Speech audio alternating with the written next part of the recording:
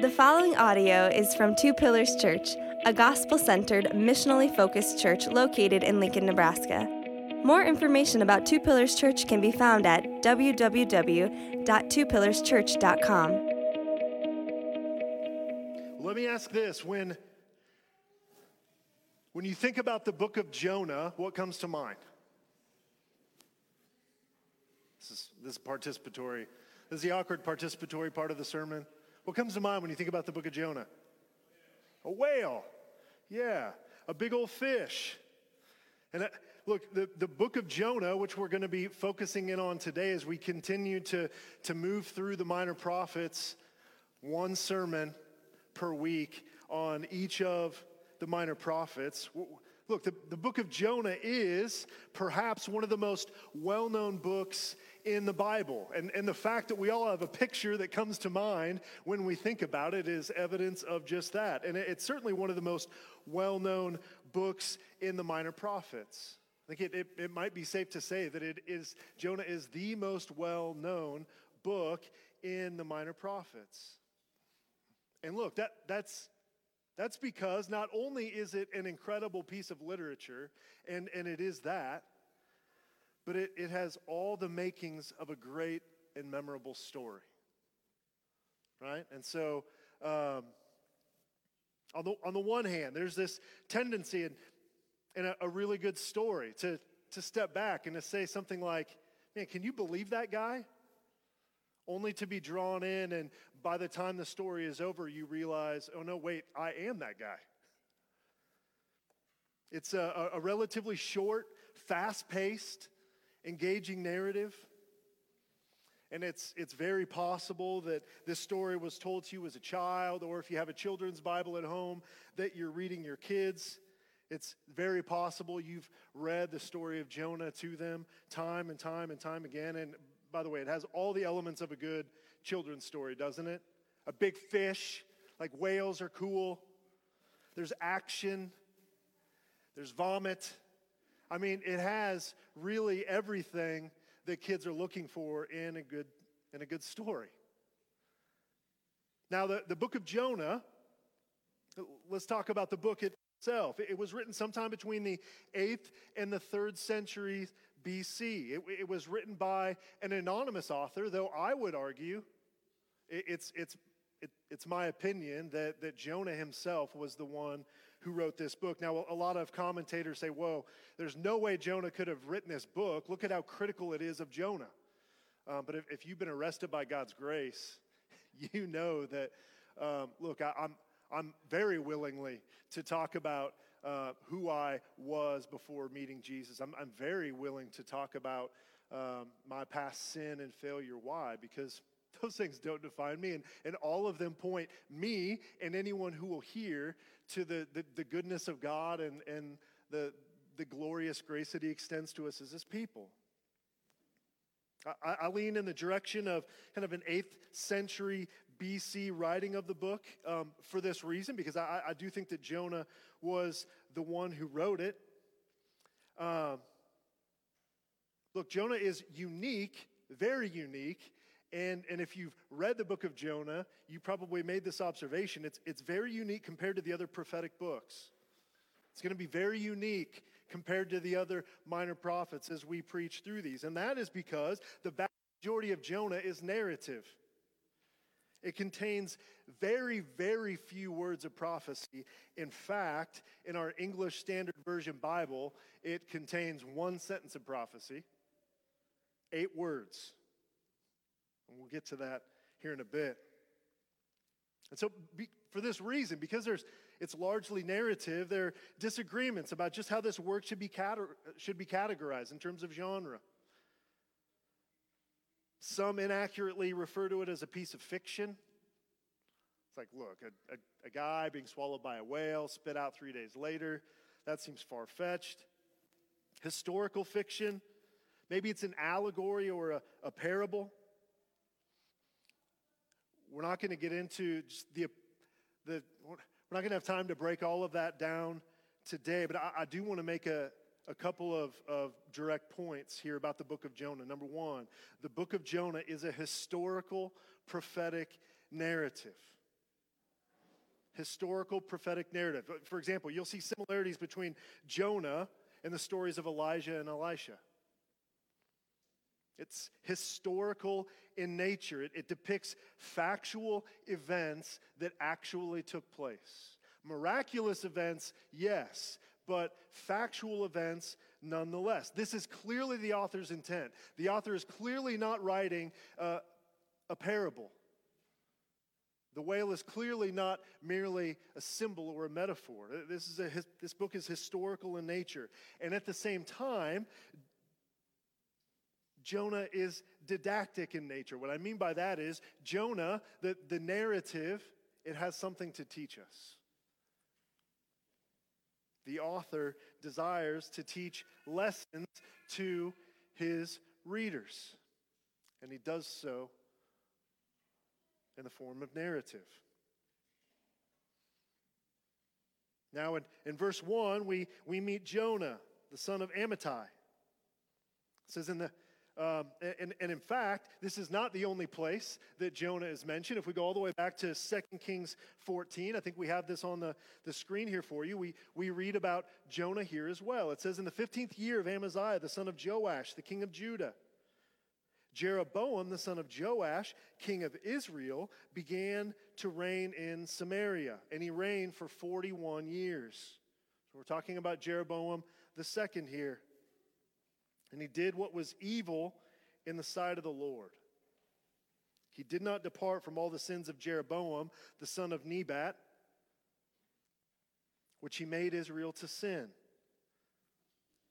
And so, Jonah prophesied, and his ministry took place under the reign and the rule of a wicked king. That's the first observation we need to make there.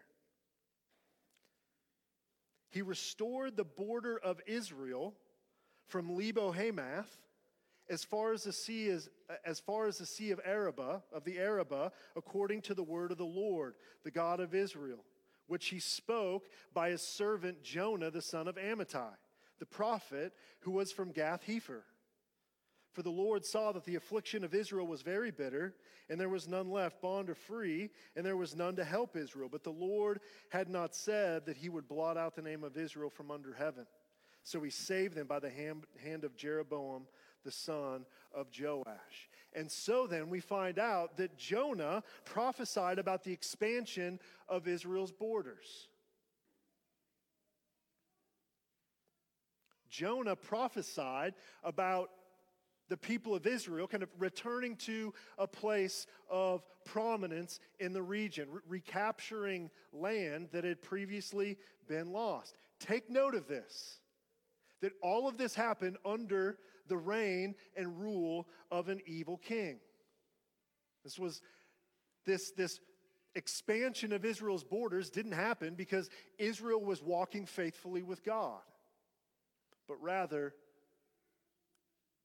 because of God's mercy and grace. They were certainly undeserving. But look, Jonah would have been a very popular prophet because he prophesied that the borders would be expanded. He prophesied that they would take this land back, and then it actually happened. Jonah's ministry was a successful one. He would have been well known. He would have been well liked. Debated over and over again about whether or not to use this line. I'm going to do it.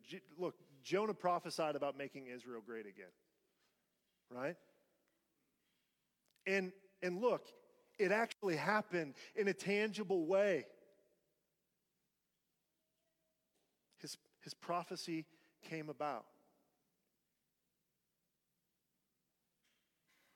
Verse 2, the Lord says, "Arise, go to Nineveh, that great city, and call out against it." We need to know a little bit about Nineveh as well. Nineveh was an Assyrian city, part of the Assyrian Empire. It was one of the great cities in the ancient Near East, located in what is now northern Iraq. Nineveh would eventually become the capital city of the Assyrian Empire. And what we need to know about the Assyrian Empire, we could go all the way back to Pastor Todd's kind of introduction sermon to this series. The Assyrian Empire was an enemy nation. In fact, the Assyrian Empire would deal the death blow to the northern kingdom of Israel. One source I read said this about Nineveh. It said that Nineveh was a capital of one of the cruelest, vilest, most powerful, and most idolatrous empires in the world. And this is where Jonah, the son of Amittai, is being sent to prophesy. And so now that we have a little bit of context, a little bit of background, let's walk through the narrative together. I want to make sure that we do this. Chapter 1 all the way to chapter 4, start to finish. And then we'll circle back around and make a few observations. And so Jonah, it's 4 chapters long, and each chapter takes us to a different scene in the narrative. In the first scene, we see Jonah on the run. Now again, the Lord tells Jonah, his prophet, he says, "Arise, go to Nineveh, that great city, and prophesy against it." And what does Jonah do? He boards a ship and goes in the exact opposite direction. That's what he does. He goes in the exact opposite direction. We're told that he's fleeing from the presence of the Lord. And the Lord responds by hurling a great wind upon the sea. This verb hurling, we're going to see more than once in chapter 1. He hurls this great storm upon the sea. And the storm was so bad, we're told, that the ship was threatening to break up. It was threatening to sink. And these experienced sailors on the ship panicked.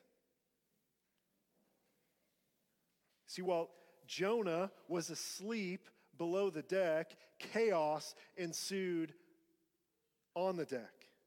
And we see that the sailors are crying out to their gods. This is a Gentile crew. They would have been likely polytheistic worshipers. They had many gods, and so they were just kind of picking one. Crying out to their gods, working their way through the list. They were throwing cargo overboard, trying to lighten the load in hopes that they might survive. And eventually it was revealed that Jonah, who was on board, was the one who was responsible for it all. He had told them that he was fleeing his God, and then he told them, by the way, my God is the one who made the sea and the land.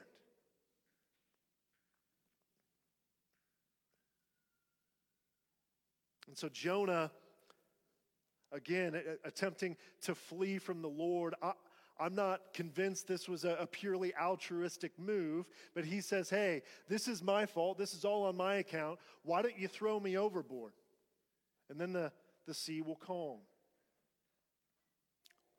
The sailors are a little bit tentative about this particular plan, sending a man to his death, whose God is the God who created the sea. But they cry out to the Lord for mercy. They pick Jonah up and they throw him overboard. And immediately the sea calms. And look, irony is something we see over and over again in this book. And we have this really ironic scene at the end of chapter 1 where it's not Jonah, the prophet of the Lord, who is worshiping the Lord, but who is it that we see at the end of chapter 1 worshiping the Lord and offering sacrifices? The pagan sailors. We're told, then the men feared the Lord exceedingly, and they offered a sacrifice to the Lord and made vows. And then the final verse tells us about Jonah's fate. It said the Lord appointed a great fish to swallow up Jonah. And Jonah was in the belly of the fish 3 days and 3 nights. It's interesting, by the way, that the picture that comes into all of our minds when we think about this book is from this single verse. The whale doesn't get much love in this particular narrative, though it is memorable. And that brings us to scene 2, which is a prayer that Jonah prays from the belly of this fish. Kaylee read this passage or this prayer for us just a bit ago. The prayer that Jonah prays is a prayer of thanksgiving. It's a prayer of thanksgiving for deliverance. You see, normally we would think of like this act of being swallowed by a fish. Normally we would file that under like that's a bad thing, right? Being swallowed by a fish is something that we tend to just like avoid at all costs. That usually doesn't end well. But what we discover instead is that what happened is that as Jonah was sinking down to the bottom of the sea, that he finally broke his silence. He finally cried out to the Lord, something he hadn't done up to this point. He cried out to the Lord for help, and this fish was the means of salvation that the Lord sent to Jonah. The fish was a means by which Jonah was saved from a certain watery grave. And we see that the prophet has finally come to his senses, and he promises a response of worship and thanksgiving. Though as the rest of the story will tell us, this was short-lived. He says in verse 9, "But I, with a voice of thanksgiving, will sacrifice to you. What I have vowed, I will pay.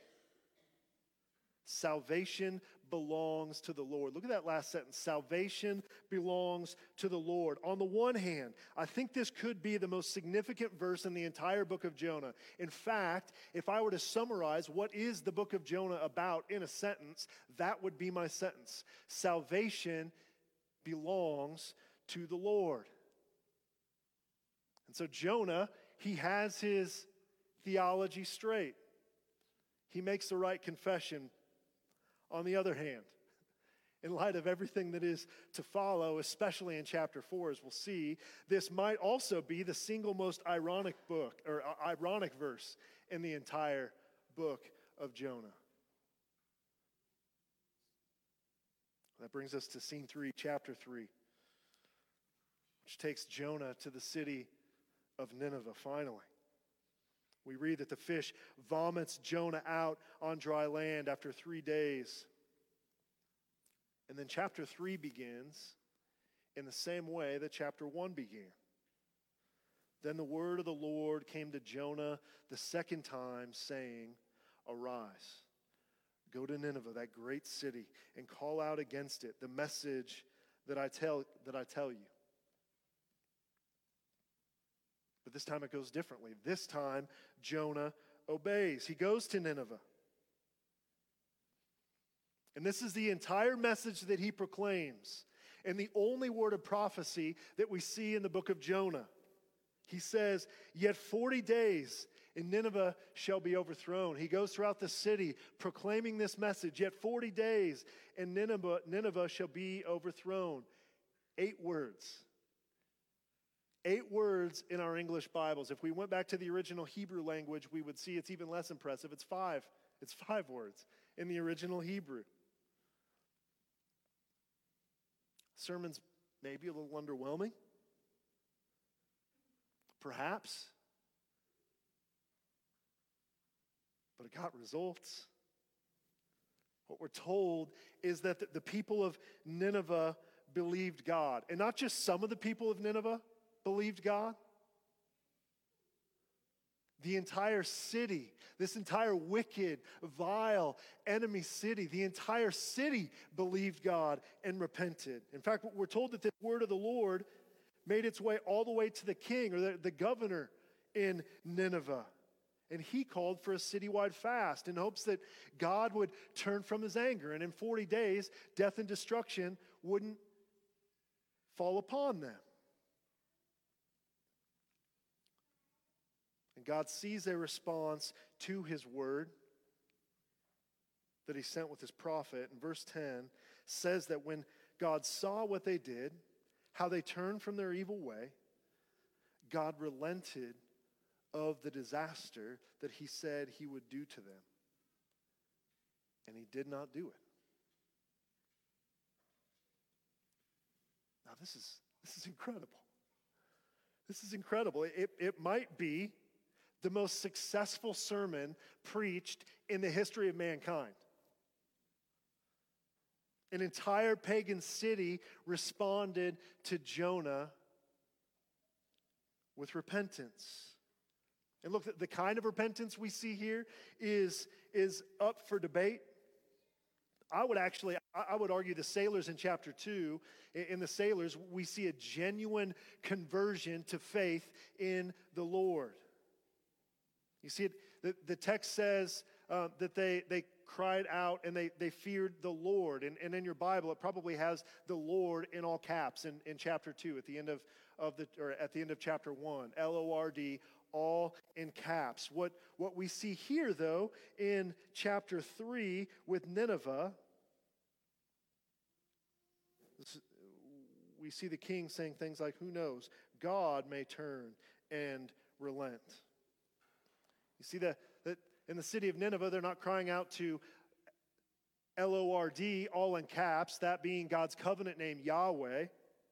But here, they're crying out to God. The word there is Elohim. This is a more general, less personal name for God. And so it could be that the entire city wasn't converted to faith in the Lord, and yet the entire city turns from their sin and repents. Second of all, we're going to see in a couple of weeks in the book of Nahum that Nineveh's repentance didn't last terribly long. But look, regardless of what kind of repentance it was, the repentance of the Ninevites was sincere. And the Lord saw it, and the Lord relented from disaster. Now, you would think that Jonah would be thrilled, right? You'd think that he would be really excited about this. Well, that brings us to scene 4, the final scene in the narrative where we see Jonah talking with God. But it displeased Jonah exceedingly, and he was angry. And he prayed to the Lord and said, O Lord, is not this what I said when I was yet in my country? This is why I made haste to flee to Tarshish.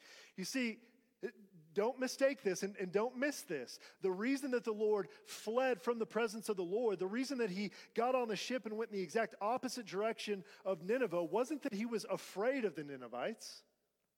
What he was afraid of is that what just happened would happen, and that the Lord would actually have mercy upon this great enemy nation.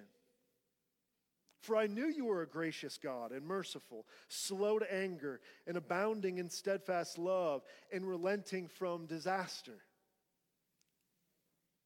Therefore now, O Lord, please take my life from me, for it is better for me to die than to live.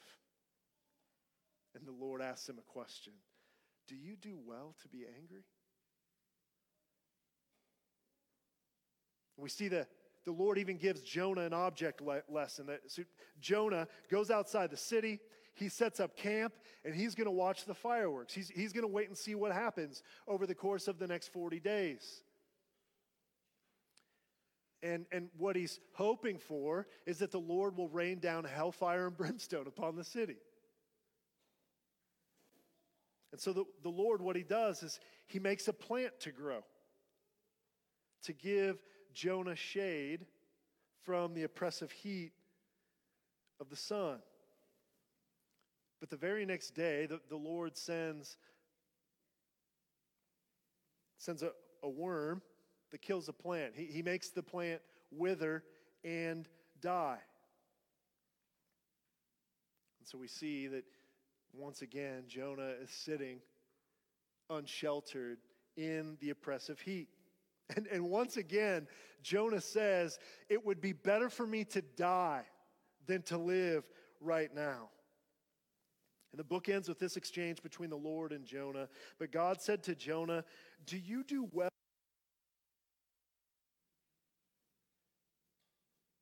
He said, yes, I do well to be angry enough to die. This is how angry Jonah is about this plant. It's a really nice plant.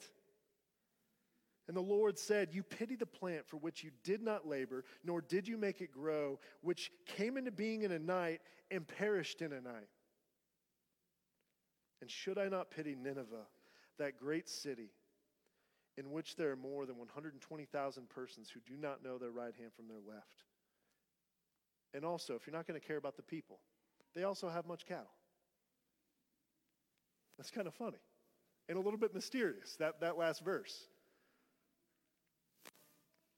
And this is how it ends. Interestingly enough, the book of Jonah is a story of pagan Gentiles coming to faith and worshiping the Lord and walking the path of repentance, offering sacrifices. The sailors on the ship, all the pagans in the city of Nineveh. We never actually see this from Jonah. We're left to wonder what happened. And so then, there are three major takeaways I want to break down for us briefly with the time that we have left. The first is this. As we take a look at the prophet who is on the run, the first observation is you can't outrun the sovereignty of God. You can't outrun the sovereignty of God. First of all, his presence is inescapable. Again, in chapter 1, we're told explicitly that Jonah rose to flee to Tarshish from the presence of the Lord. Now, Jonah, as any good prophet, he would have been well acquainted with texts such as Psalm 139. It's in this psalm that David writes, "Where shall I go from your spirit? Or where shall I flee from your presence? If I ascend to heaven, you're there. If I make my bed in Sheol, death itself,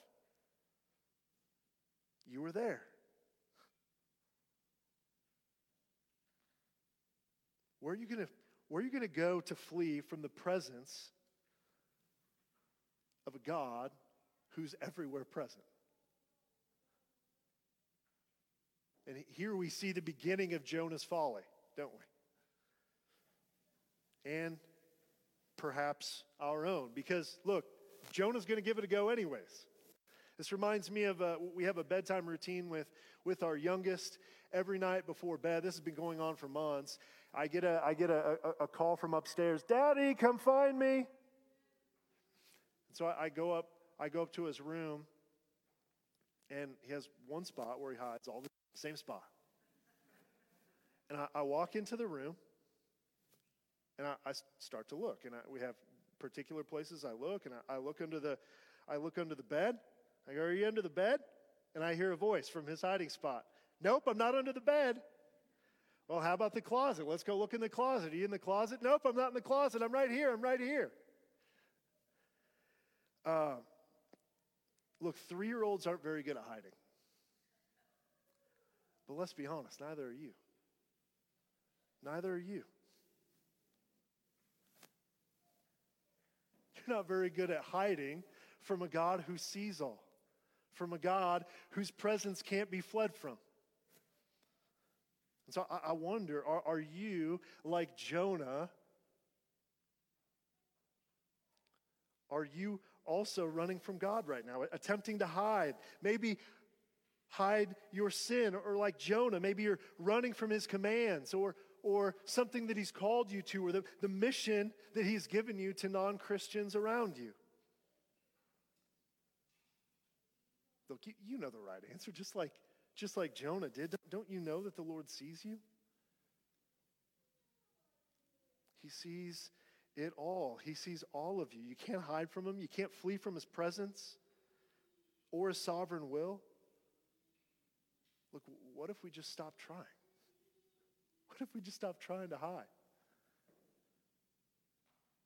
And look, that's to say nothing of the negative consequences that inevitably result from our attempts to run and to hide.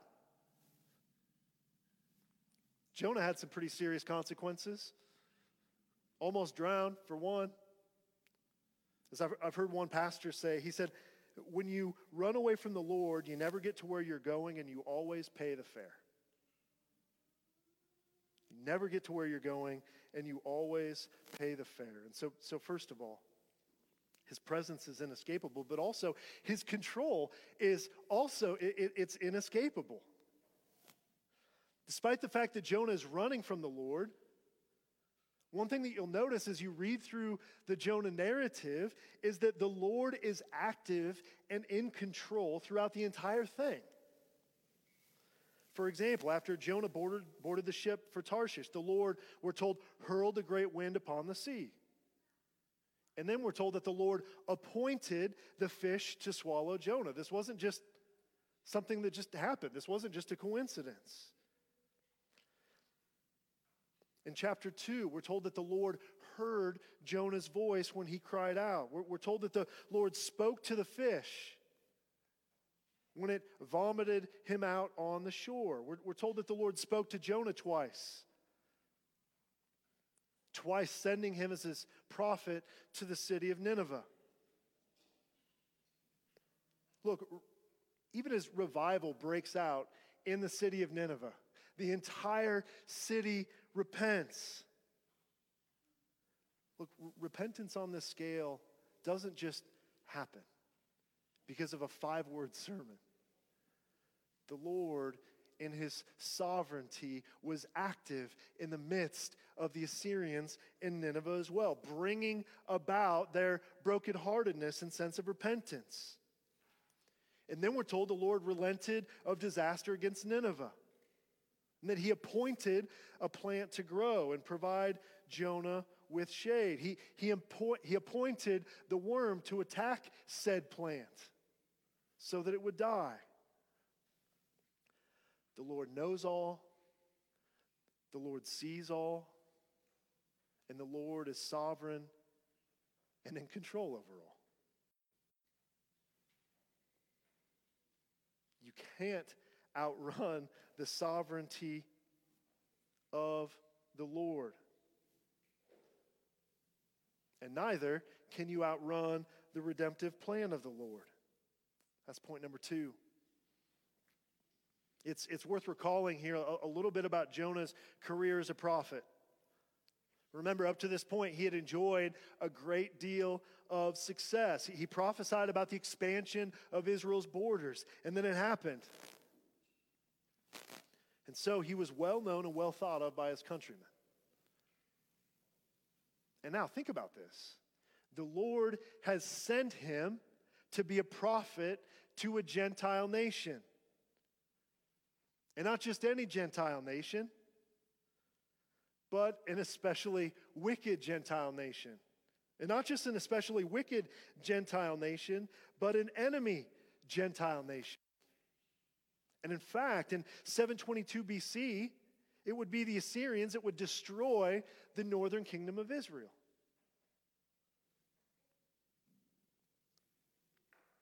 And Jonah knew what would happen. He knew what would happen if the Ninevites listened to his message and repented. What would happen? He knows God. He knows the character of God and the nature of God. He knew that the Lord would relent from judgment. And now, Jonah would have a new reputation. He would be the prophet, the traitor, who went to the enemy nation and proclaimed the word of the Lord that led to their repentance. He would single-handedly, if they listened, be responsible for the saving of the enemy.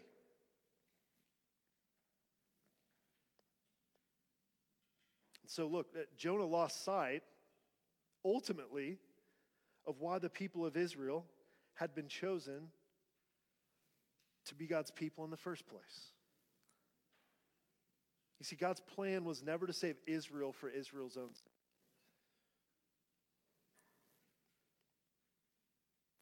God's plan was never to make Israel great or Israel's names great for Israel's own sake. We go here often, all the way back in Genesis 12, and the Lord is talking to Abraham, making a covenant with him. We see that God's plan was to save Israel for the sake of the blessing of all of the nations in the world, and for the sake of his own glory. God's plan was to make his name and his glory known through his people Israel to Gentile nations. Gentile nations such as the enemy nation of Assyria. And look, you and I, we're not saved for our own sake either. His plan isn't merely to make your name known or my name known or to serve our agenda or to make us great. His plan isn't merely to glorify you and me, it's to glorify himself. Look, saving you wasn't Jesus' end goal. That's not where the mission stops. Saving you was a means by which, and is the means by which, Jesus might save more. And the book of Jonah calls us, as God's people, to proclaim the message of salvation to those who are around us. And look, most of us don't even have to travel to some nasty city like Nineveh to do it. We just have to go next door. But this is God's redemptive plan. You can't change it. You can't escape it. You can't outrun it. God showed his glory to you so that he might show his glory to others through you. And look, maybe you've been running from this for a long time. You might be saying to yourself, look, I have different reasons than Jonah, but I'm running from God's calling on my life as one of his sent missionary disciples as well. If Jonah was a failed prophet, then I'm certainly a failed evangelist. Well, fortunately, as the book of Jonah shows us, neither can you outrun the mercy of God. And that's our third point of application. First of all, in the book of Jonah, what we see is we see the Lord extending great mercy to his people. And in the book of Jonah, his people is Jonah. Let's be clear, Jonah was a disobedient prophet. Jonah was a failed prophet. And yet, despite Jonah's disobedience, the Lord doesn't abandon him. He disciplines him for sure. He brings him to a low and humble place. Yes, absolutely. But Jonah's story isn't the story of God pouring out his wrath and judgment upon a disobedient prophet. That would have made for a much shorter book, by the way. One scene. Jonah gets on board the ship going to Tarshish in the opposite way of Nineveh. The Lord strikes him dead. The end. On to the next. But that's not how it ends. Ultimately, you see, Jonah is a story about the extravagant mercy of God towards his people. His people like Jonah, his people like you, his people like me. It's a story of his loving pursuit of his people. It's a story of his covenant faithfulness toward his people. It's a story of his unmerited, undeserved favor that he shows to his people. It's a story about the restoration of his people. And that's exactly what he does for Jonah. When Jonah calls out to him from his watery grave, he saves Jonah via a fish. And then we read these incredible words at the beginning of chapter 3. We read, "Then the word of the Lord came to Jonah the second time."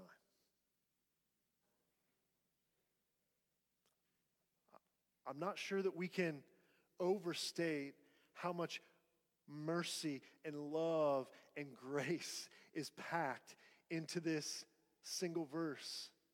That the word of the Lord came to Jonah a second time. Jonah gets a second chance.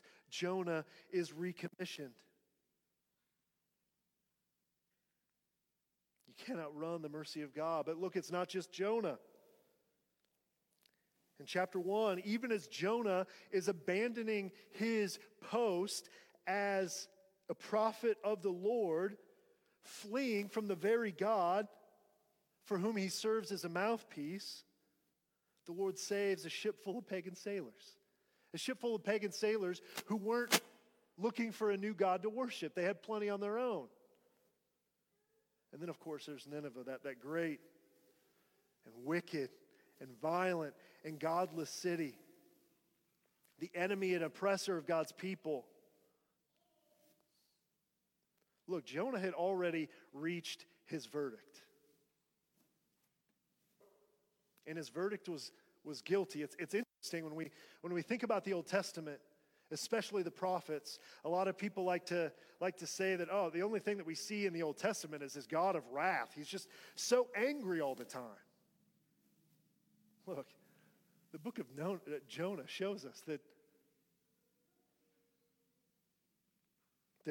the Old Testament, the prophets don't just prophesy about a God of wrath. In fact, if anything, the book of Jonah is about a God of wrath, a God of mercy and a people of wrath.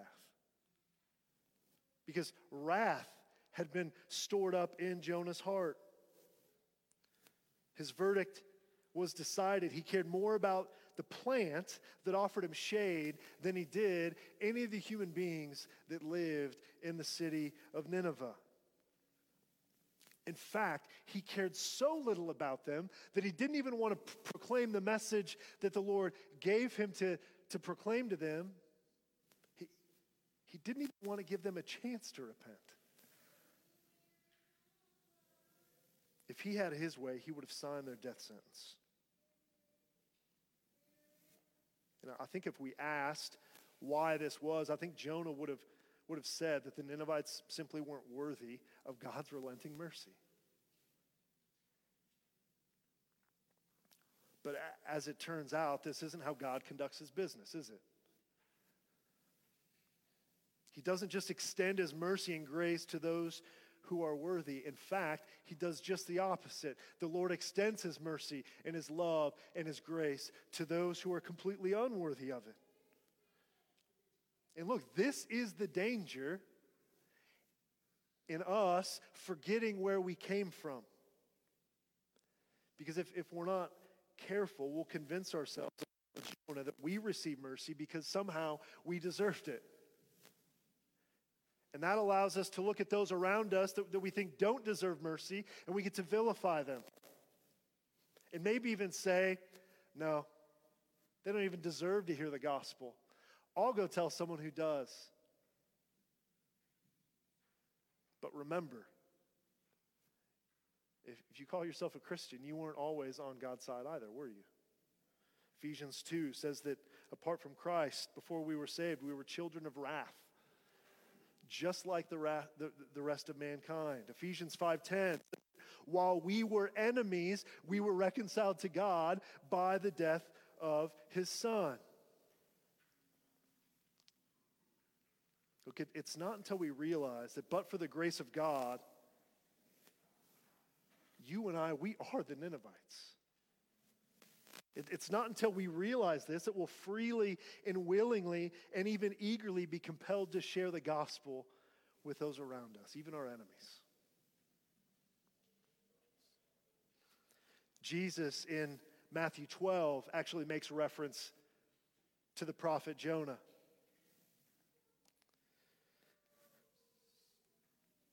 We read that then some of the scribes and Pharisees answered Jesus saying, "Teacher, we wish to see a sign from you." They just want to see a sign. Show us a sign, Jesus. Show us a sign that proves that you are who you say you are. And Jesus answered them this way: an evil and adulterous generation seeks a sign, but no sign will be given to it except the sign of the prophet Jonah. For just as Jonah was 3 days and 3 nights in the belly of the great fish, so will the Son of Man be 3 days and 3 nights in the heart of the earth. The men of Nineveh will rise up at the judgment with this generation and condemn it, for they repented at the preaching of Jonah. And behold, something greater than Jonah is here. The wicked enemy city of Jonah will condemn the scribes and the Pharisees. Why? Because they had an imperfect prophet. They had a failed prophet in Jonah. And even they repented. Even they listened. Even they turned. And who stands before them but Jesus? someone greater than Jonah.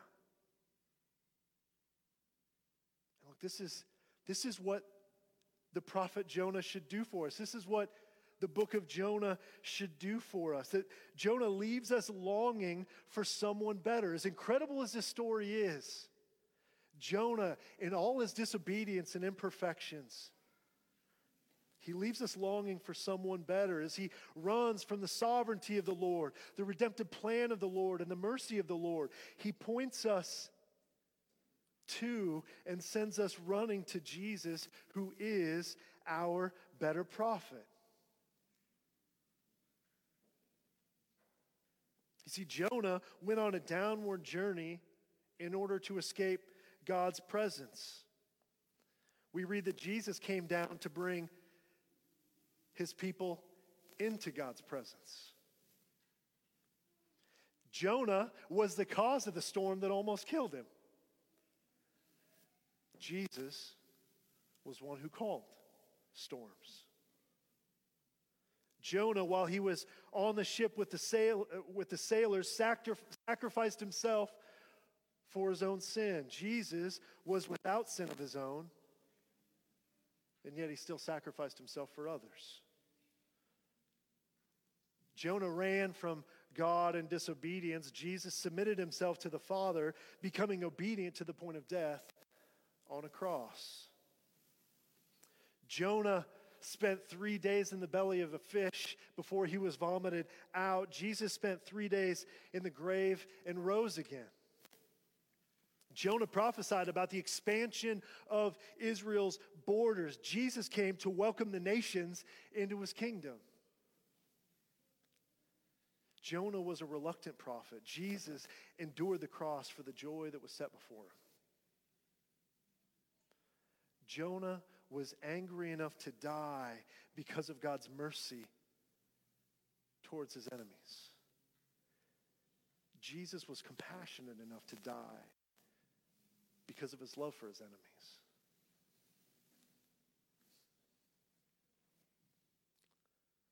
Someone greater than Jonah is here. And his name is Jesus. And now, brothers and sisters, we've been sent to that great city of Lincoln and beyond to proclaim the goodness of his grace. Right? Trusting in his sovereignty, not running from it. Being swept up into his redemptive story and his plan, not running from it. Proclaiming the glorious, merciful grace and love that he offers to all who will turn from their sin and repent and trust in him, not run from it.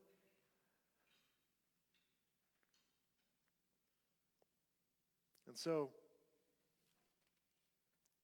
look, again, maybe you're sitting here and you're like, Adam, this is something I've not been faithful to. I've already failed. And look, if that's you and that's me too, let me end by reading Jonah chapter 3, verse 1. One more time. It says, "Then the word of the Lord came to Jonah the second time. In his mercy and in his grace." The word of the Lord, the commissioning to you and to me as his sent missionary people, it comes to us today a second time as well. Let's pray. Father,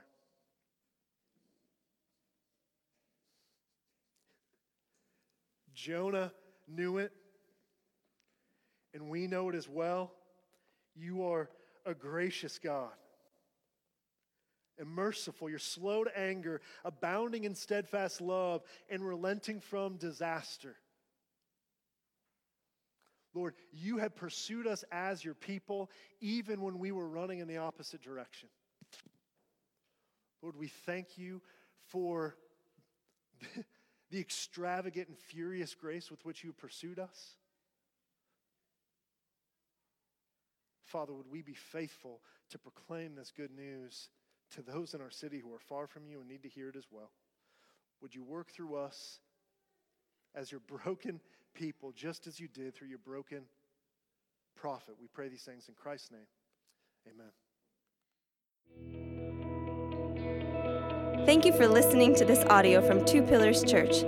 Feel free to share this audio with others, but please do not alter or edit the content in any way. For more information about Two Pillars Church, please visit www.twopillarschurch.com.